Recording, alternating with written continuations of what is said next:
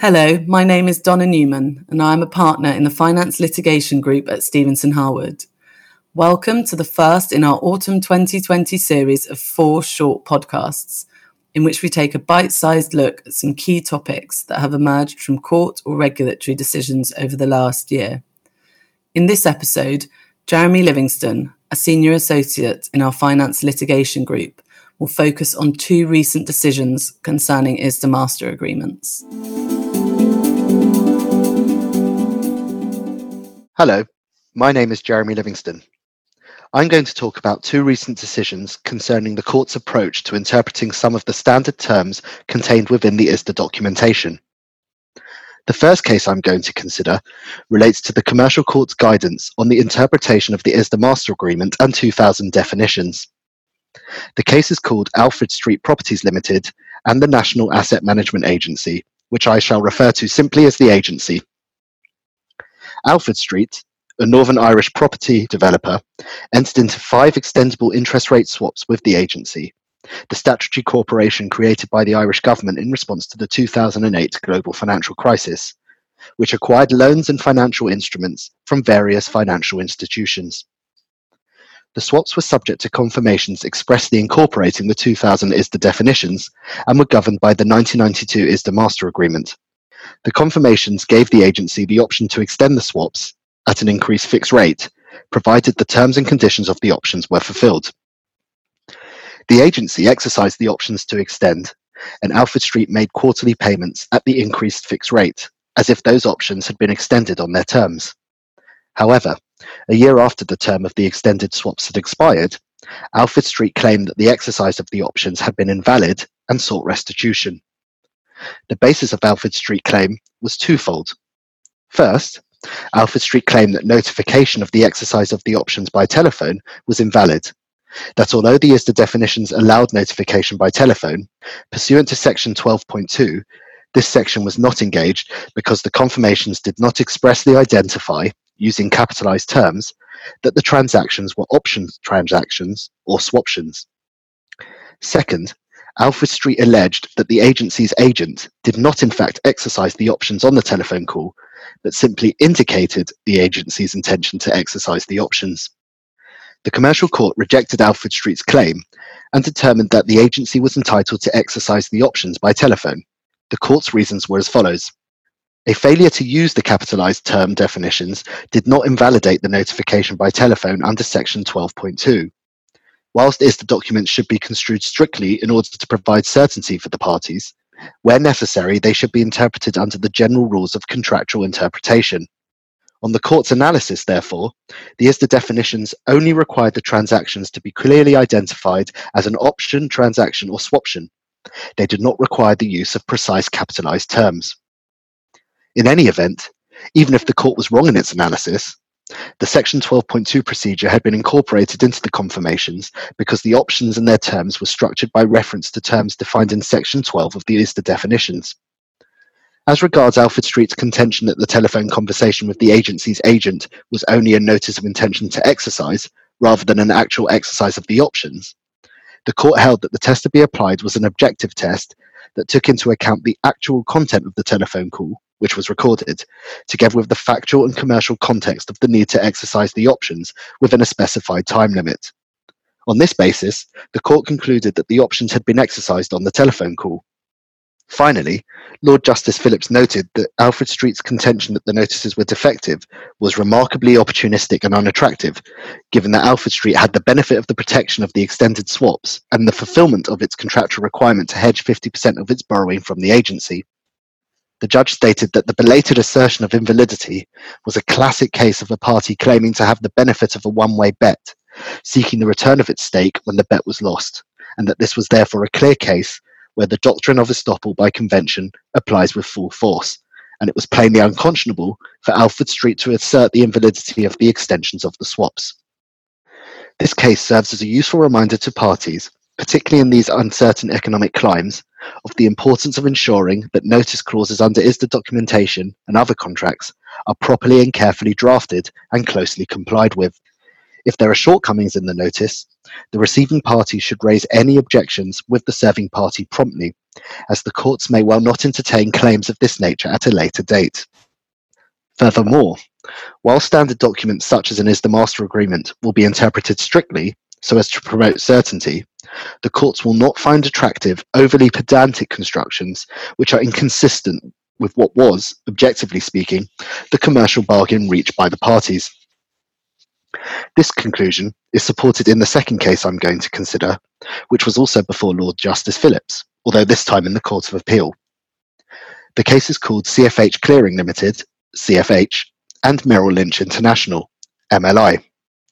In this case, the Court of Appeal held that a clause in MLI's terms and conditions did not constitute an express recognition that the term market practice was incorporated into the transactions between the parties and therefore amending the contract constituted by an ISDA Master Agreement and the confirmations. By way of background, on the 15th of January 2015, the parties entered into a series of foreign exchange transactions involving Swiss francs.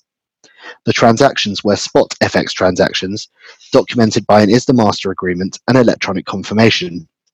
On the day in question, the Swiss National Bank unexpectedly depegged the Swiss franc from the euro, which caused the price of the two currencies to fluctuate widely over the course of that day. The turbulence in the market resulted in the average price of CFH's 27 trades with MLI falling to 0.18.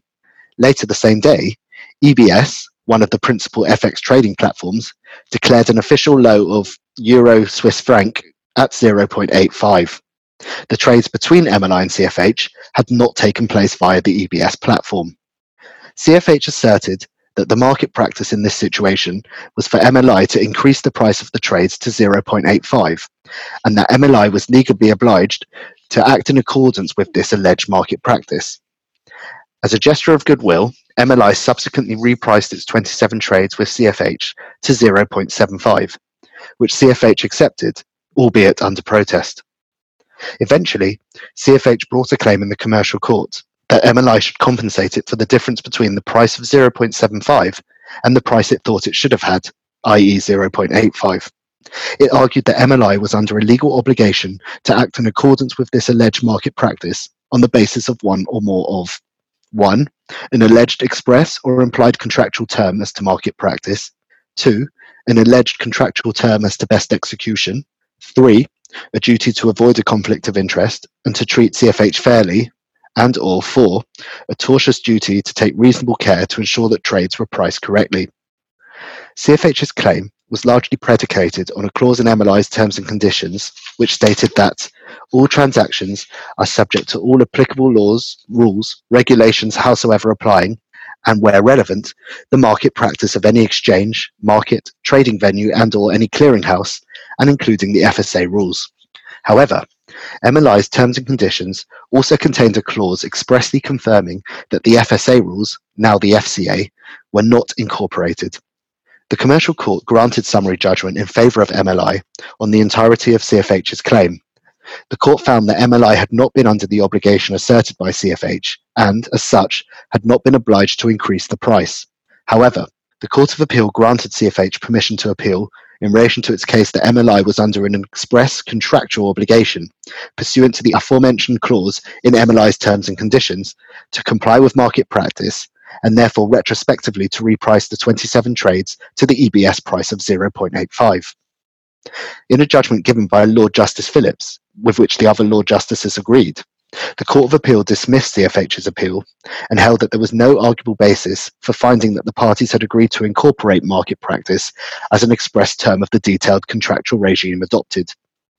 Accordingly, MLI had not been under any obligation, as asserted by CFH, to reprice the 27 trades to the EBS price of 0.85.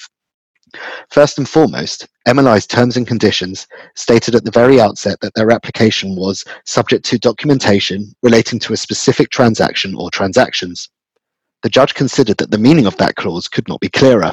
Notwithstanding anything in MLI's terms and conditions, the 27 trades remained governed by the terms of the ISDA Master Agreement. Accordingly, it followed that CFH's contention that market practice was incorporated into the 27 trades, overriding the express pricing and settlement provisions of the ISDA Master Agreement, failed on the basis of the express scope of MLI's terms and conditions as set out in their preamble. judge supported this conclusion by assessing the specific wording of the clause in MLI's terms and conditions. The judge held as follows. 1. A clause containing the words subject to does not necessarily result in incorporation. Each clause containing such words must be considered in its specific context. In this case, the list of matters to which transactions were subject was lengthy and diverse, such that incorporation of them all would have given rise to huge uncertainty and rendered transactions unworkable. 2. In the present case, the words subject to related to matters which were collectively defined as applicable rules, including market practice and the FSA rules. However, a separate clause in MLI's terms and conditions expressly provided that the FSA rules shall not be incorporated, which made it clear that at least some of the applicable rules were not incorporated, thus undermining CFH's argument that the intention of the word subject to was to effect incorporation. 3. The clause in MLI's terms and conditions could simply have provided that market practice was incorporated, but that term was qualified by reference to exchanges, markets, trading venues, and/or clearinghouse. Accordingly, the inclusion of the word market in the present case was plainly intended to cover specific markets, such as the EBS platform, and not to include the FX market in the broadest sense. 4. The alleged market practice was far too vague and uncertain to be incorporated as a contractual term.